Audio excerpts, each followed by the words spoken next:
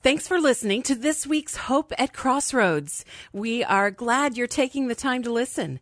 As you tune in today, if you need encouragement or prayer, please reach out to us by texting 864-288-1626.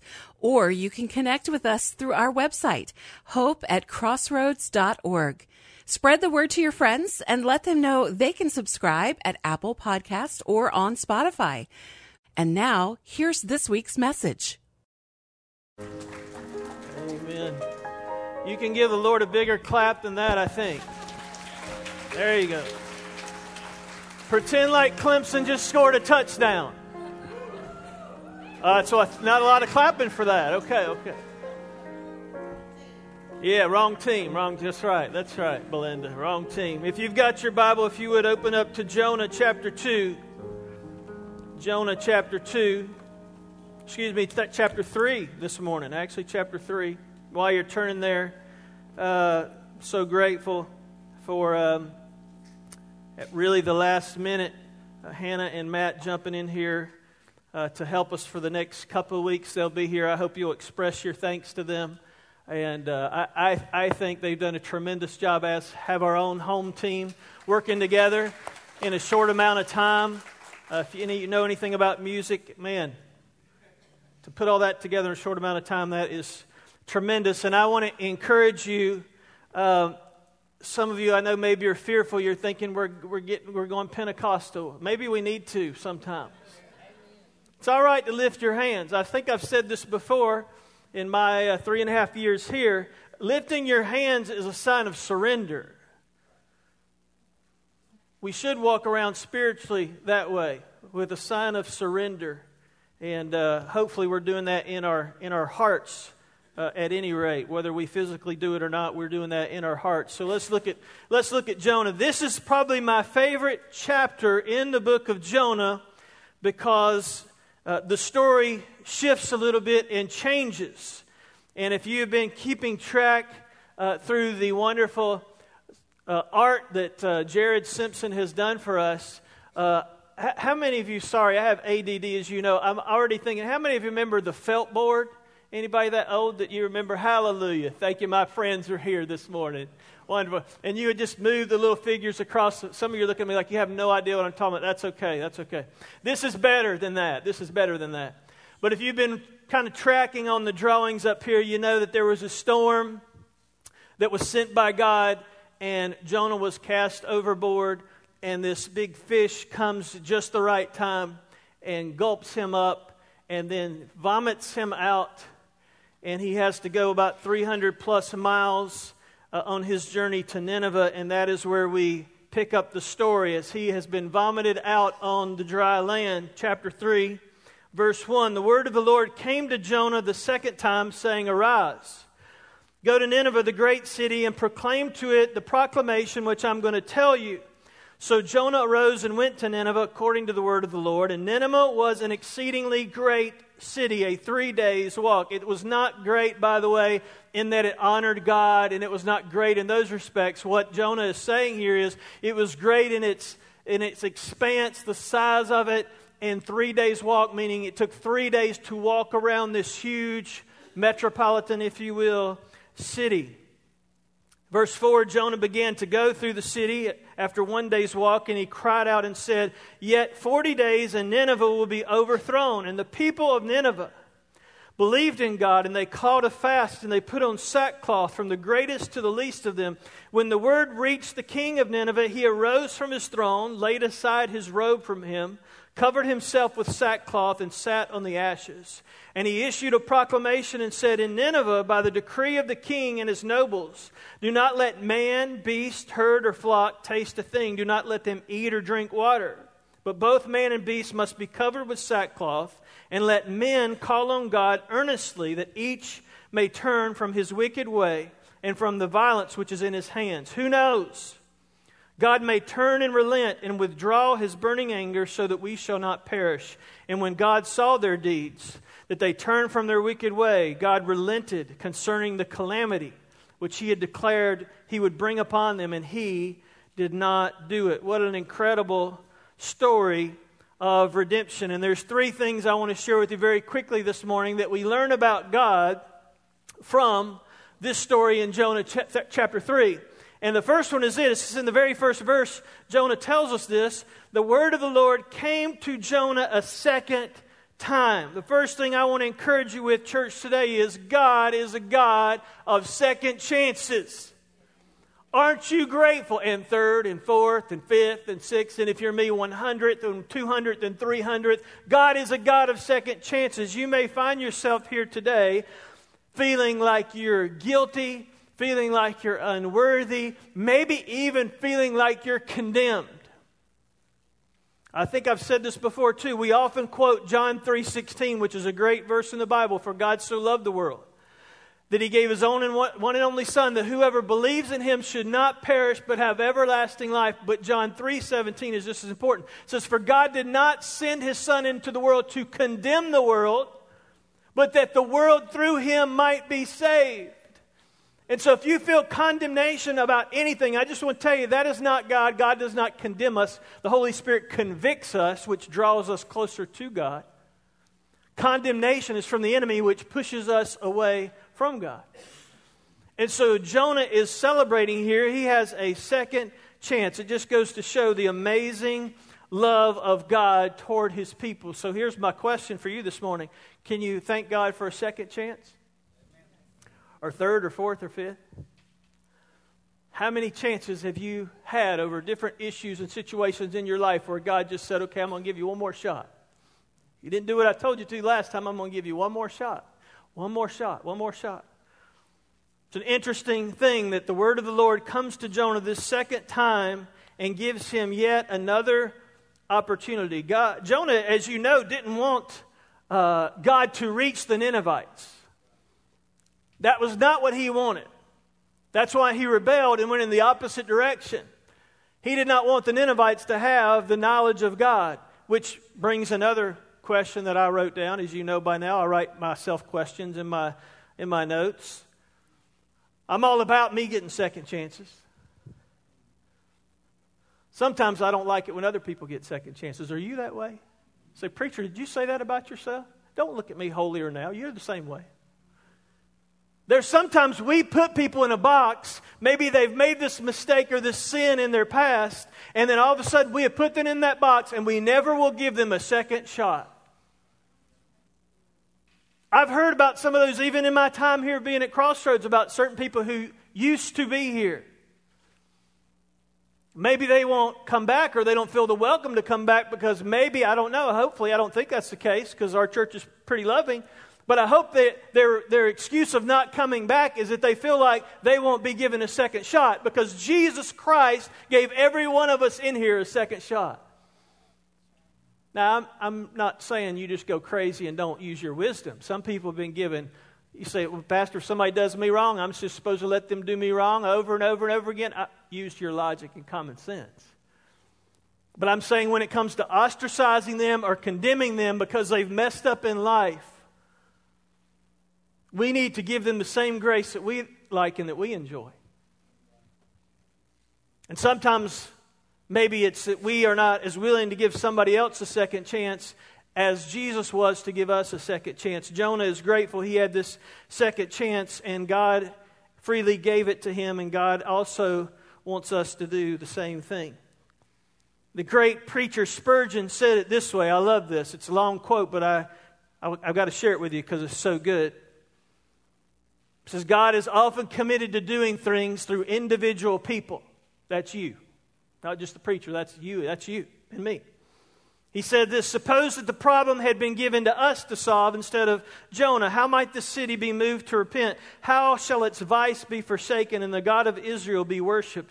If we had not been paralyzed with despair, which is the most probable, we should nevertheless probably sit down to consider our plans. Maybe we parcel it out. Maybe we divide it to other people. Maybe we figure out the expenses that would be incurred. We think about contemplating the erection of all these structures that it would take to share the Word of God. Our machinery would become cumbrous, and we find, unless we had the full resources of an empire, maybe we would not even have begun the work. But What did the Lord say about this? Putting aside all judgment and reason and plans and schemes, He raised up one man and called him to go obey and do what He told him to do. God is a God of second chances. Aren't you grateful? The second thing I see here, it's very interesting. The first time when God calls out Jonah to go to Nineveh, He gives him some specific instructions. If you want to flip back to Jonah chapter 1, He gives him some instructions. He says, "Arise, go to Nineveh," verse 2, chapter 1, "and cry against the city, for their wickedness has come before me." But now on this second opportunity that He gives Jonah the opportunity to go out, and the God of second chances to give him a second shot, He doesn't quite say the same thing, does He? The word of the Lord comes to Jonah and He says, "Arise, go to Nineveh, proclaim to it the proclamation I'm going to tell you." Doesn't that just chap your hide? Doesn't that just upset you, frustrate you? Don't you love it when people do you that way? I got to tell you something, but I'll tell you later. Oh, I need to tell you something, but I'll tell you later. So they don't tell you everything. Or I'll tell you when you do this, or I'll tell you when you do that. The Lord gives him just a little bit of instruction, which the second thing I noticed from this passage of Scripture that we can learn about God, sometimes God only shares a little bit at a time. I don't know about you, but that frustrates me. Oh, I don't like that. God, just tell me the whole picture. And God knows me well enough to know, because He created me, and He knows you well enough to know because He created you. God knows if He told me the full picture now, I would say, "Adios, I'll meet you there." And I would take off on my own path thinking that I know the shortcut. And I would miss all the trials and tribulations and afflictions that God has prepared for me, so that my faith will get stronger and I will have endurance and strength. And when the testing of my faith happens, I will get stronger and my faith will grow, and I would eliminate all that. Because I want it to happen quickly. And God only shared a little bit of instruction with Jonah this time. A lot of times the Lord works that way, and I don't know about you, but it's very irritating sometimes to me. I said a few weeks ago, maybe I think it was last week, I heard that some of you kind of rubbed you the wrong way, that God doesn't give us more than we can handle is kind of one of those catchphrases in our world. You would think the opposite of that is true when you read the story of Jonah. God always gives us more than we can handle. He just sometimes dispenses it at the speed at which we can receive it. Sometimes He decides just to turn on the fire hydrant and engulf us in it and just say, "Hang on for the ride." And sometimes because of His grace and mercy, He dispenses a little bit. So He's already tried the fire hydrant method with Jonah, and that didn't work, because Jonah went in the opposite direction. So now God is saying, "Okay, I'm going to give you a little bit, one step at a time." And see, really, the way God does that is totally dependent upon the way He wants to do it, because He's God. He can decide to throw it all at us at one time, or He can dispense it out a little bit at a time. And I don't know about you, but my journey of faith, a lot of times, it is one step at a time so that I don't run ahead. David the psalmist said it this way. He said, "Thy word is a lamp unto my feet." Not a lamp down the road a couple of miles from me to see. "Thy word is a lamp unto my feet, so that as I see, I will walk. And as I see the next step, I will walk. And as I see the next step, I will walk." That is how we build our faith and our trust in God. But sometimes God only shares a little bit with us. So Jonah listens to those instructions, and he arises and he goes to Nineveh according to the word of the Lord. He's heard about this, and he goes out to this great city, and he starts walking through the streets. Here's a great assignment. Wouldn't you love to do this through Five Forks and just start walking through the streets and crying out, 40 days and you're going to be overthrown. 40 days. Do we have anybody signed up? We're going to do that after worship today. Anybody? Can you imagine? Here he is going through the streets, basically almost a comparison of what John the Baptist did for Jesus. He's a foreshadow. He's going out in the streets basically saying, "Repent or you're going to be overthrown." Not a great way, maybe for modern day evangelism, I don't know. But he goes out into the streets, and this word "overthrown," by the way, is a very important word. It's actually the same word used in Genesis chapter 19. Anybody know what happened in Genesis chapter 19? Sodom and Gomorrah, that's right. When God destroyed Sodom and Gomorrah, it's the same word there, overthrown. So God is serious. He's not playing games when He tells Jonah, go out into the streets and cry 40 days and overthrown. Tell these people to repent. He is serious. He's using a very powerful word there. And we see that Jonah preached this message with earnestness. He goes out into the streets and he begins to cry out to the people. We don't know how long.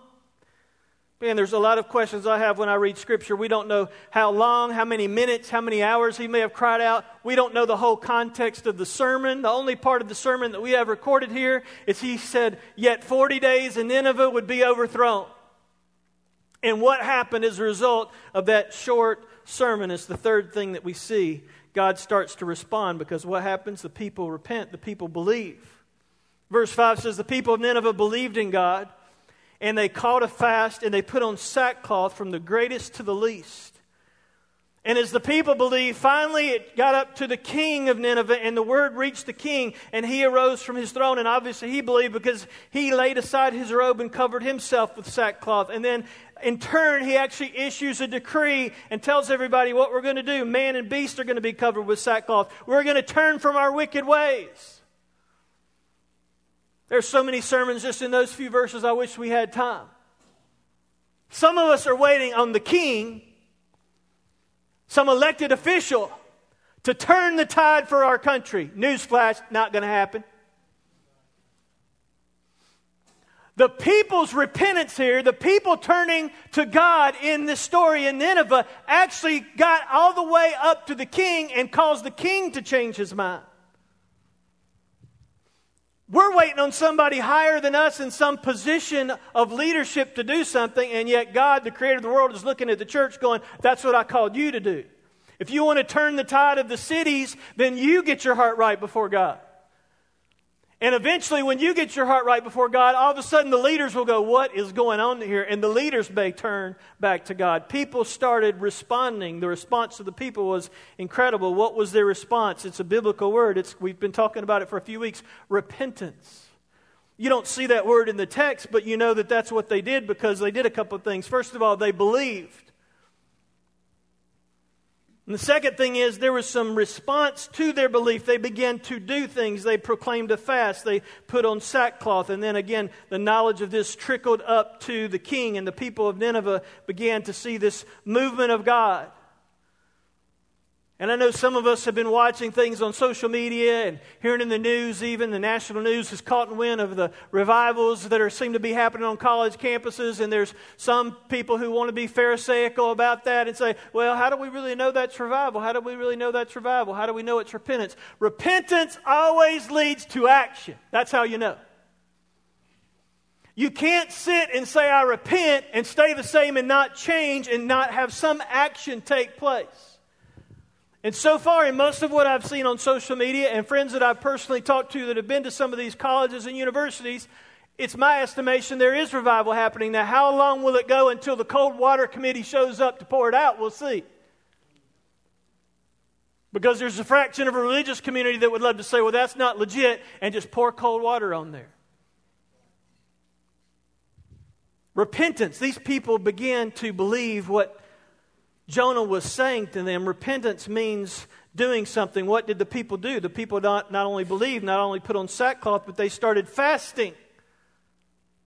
We don't talk about that a lot in North American church. We don't talk about that a lot in Baptist life. Pray for me because I am praying and wondering if God might be calling our church during this season of transition for some of us to go on a fast.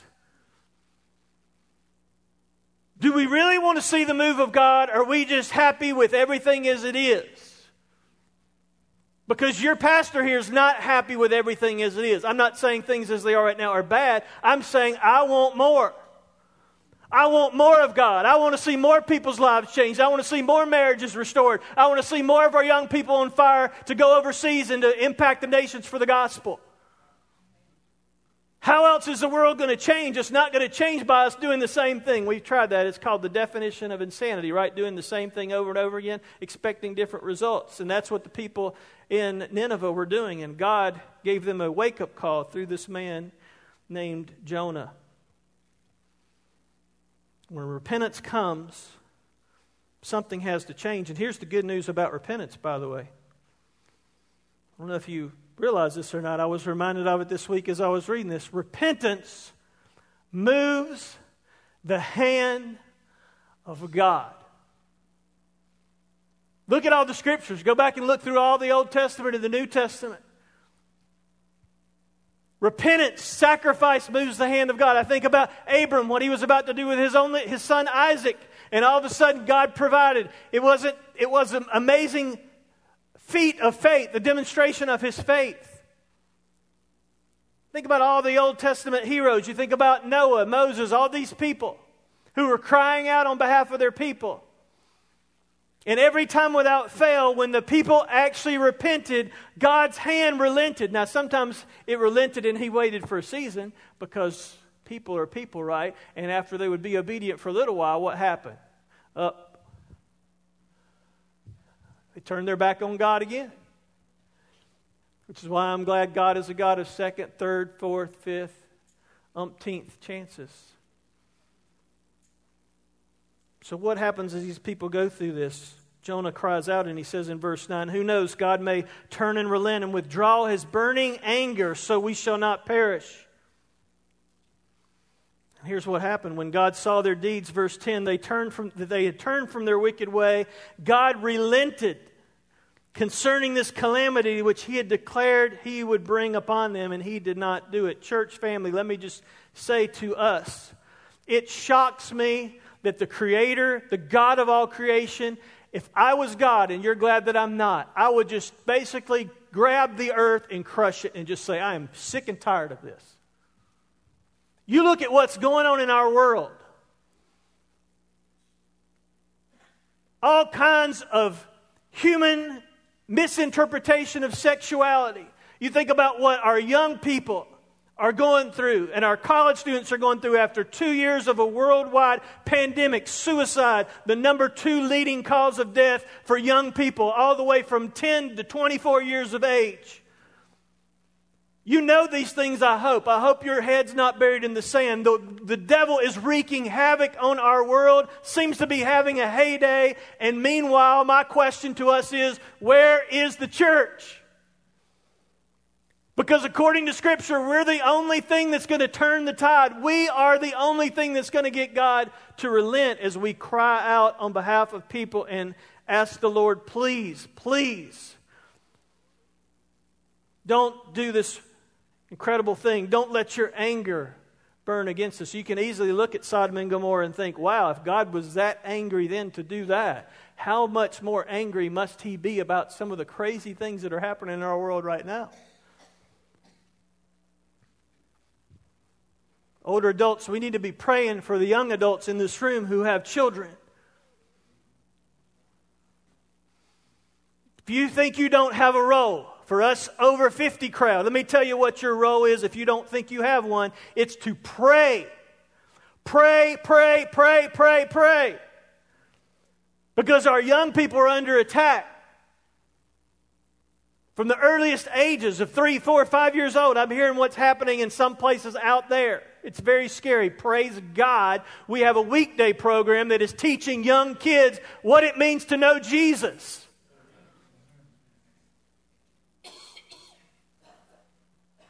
My gut is, forgive me, this is not thus saith the Lord. This is not, the pastor threw out this idea during the service and we're actually in the midst of getting ready to build a building. Is he crazy? That's not what I'm saying. But could it be, I'm just going to be honest and tell you what the Lord's, I feel like He's saying to me. Could it be, it's great that we have what we have for the weekday. But what happens after they get to elementary school and middle school and high school? And Lynette and I had our kids in private school, home school, public school, every which way, trying to gird them up in the admonition and the fear of the Lord. Not everybody can do or afford to do what we did with our kids. And when we finally did send them to public school in Malden, when they were 8th and 10th grade, the classes that they walked into and the teachers who were shoving stuff down their throat, we said, no way, Jose, not going to happen on my watch. Not that they couldn't go to those places, and not that your students can't go to those places, your son and daughter, and try to be a light in the darkness. You can. Maybe. But we may be far beyond that, in my opinion. We may have already relinquished those schools to the enemy, and we have people in authority who are shoving that junk down our kids' throats. That's not in my notes. I don't know what we're supposed to do about it, church. I know what we can do about it. We can pray about it. Maybe God would cause us to do more. And prayer that we see from the Scripture, when we pray and when we repent, we see what happens. And what the people did in Nineveh, God, praise the Lord, in this story and so many other stories, He relented. And maybe you find yourself here this morning and you're going, Pastor Jack, if you only knew my story, if you only knew how dark and dirty and all the junk going on in my life and all the junk presently going on in my life, you probably would just not even allow me in the room. Dear friend, if you knew who I was without Jesus, you'd probably fire me for being up here on the stage right now. We all have a shady past that, praise God, is covered by the blood of Jesus. What can wash away my sin? Nothing. Nothing but the blood of Jesus. And so if you're here this morning and you're saying, wow, you know what? I'm just going through some stuff. There's some things in my life I need to get rid of. Here's some good news. When you repent, when you turn from your wicked ways, God hears. He relents. And here's the good news. When you fully put your faith and trust in God, He not only relents from the punishment that you deserve for all that stuff that you did, He takes the punishment upon Himself and says, you don't ever have to worry about my wrath or my anger, because all your past and all your filthiness and all your sin is covered under the blood of Jesus because of what I did on the cross. So you can relax. I'm not coming after you with my anger or my wrath. I'm a child of God. You are who I say I am. I'm a child of God. Are you a child of God this morning? If you're not, it's really simple. We complicate it. Even in church, we complicate it. It's so simple. You just cry out to Jesus and say, Jesus, I need you. I can't do this on my own. I have made mistakes. But I know you lived a perfect life. And because of your sacrifice on the cross, I need that. I need that relationship with you. This is not religion, by the way. Religion will kill you every time. Every day of the week, twice on Sunday, religion will kill you. But a relationship with the living God through Jesus Christ, that's what I need. And that's what you need. Would you pray with me this morning? Father, thank you for today. We worship you this morning.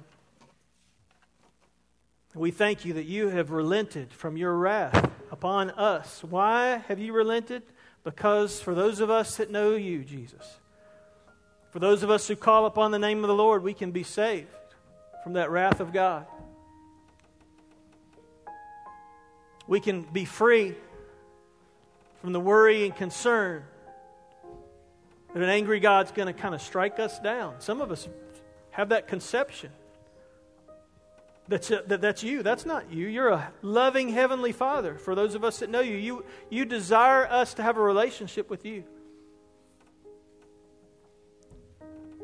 Would you speak to our hearts right now? Church family, I'm going to ask you if you would just to pray. Maybe this morning your prayer is simply to thank God for all the chances, second, third, fourth chances He's given you. Maybe you're here this morning and you don't know Jesus personally. You might know about Him, but you don't know Him personally. If that's you this morning and you'd like to call upon the name of the Lord and just say, I need that Savior. I do not want to endure the wrath of God. And that ultimate wrath, by the way, is separation forever from God in a place called hell, when you physically leave this earth and go to the next place. If this morning you're here, whether you've been here for months or years, or maybe you're visiting today and you just say, Pastor Jack, I need Jesus Christ in my life.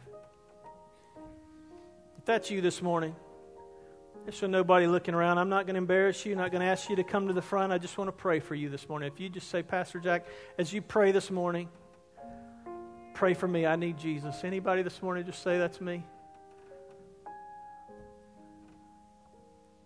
I need Jesus. I need Jesus. Father, thank you for what you're doing in our church family. Thank you, Lord, for what you're doing in my life, the way that you're speaking to me. Thank you.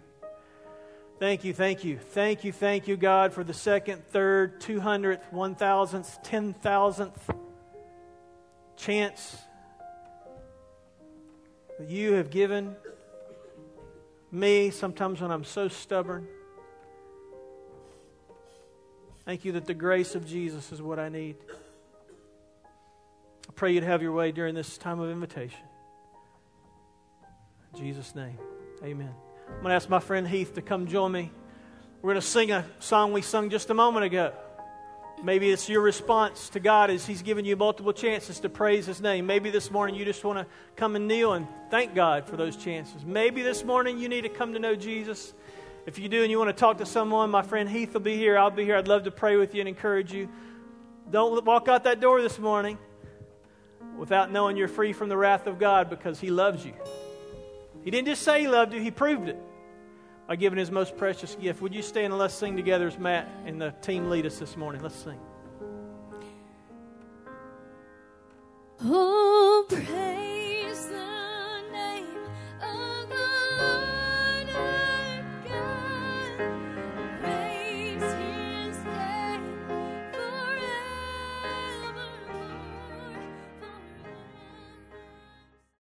We hope you've been challenged and inspired from today's message. You can find out more about the message you have heard today by visiting our website, hope@crossroads.org. If you live in the upstate South Carolina area and you're looking for a church home, we hope you'll come by and visit sometime. Details about our church and service times can also be found online. In addition, we want to invite you to check out some of the great items at our website that will help you, or you can give as a gift to a friend.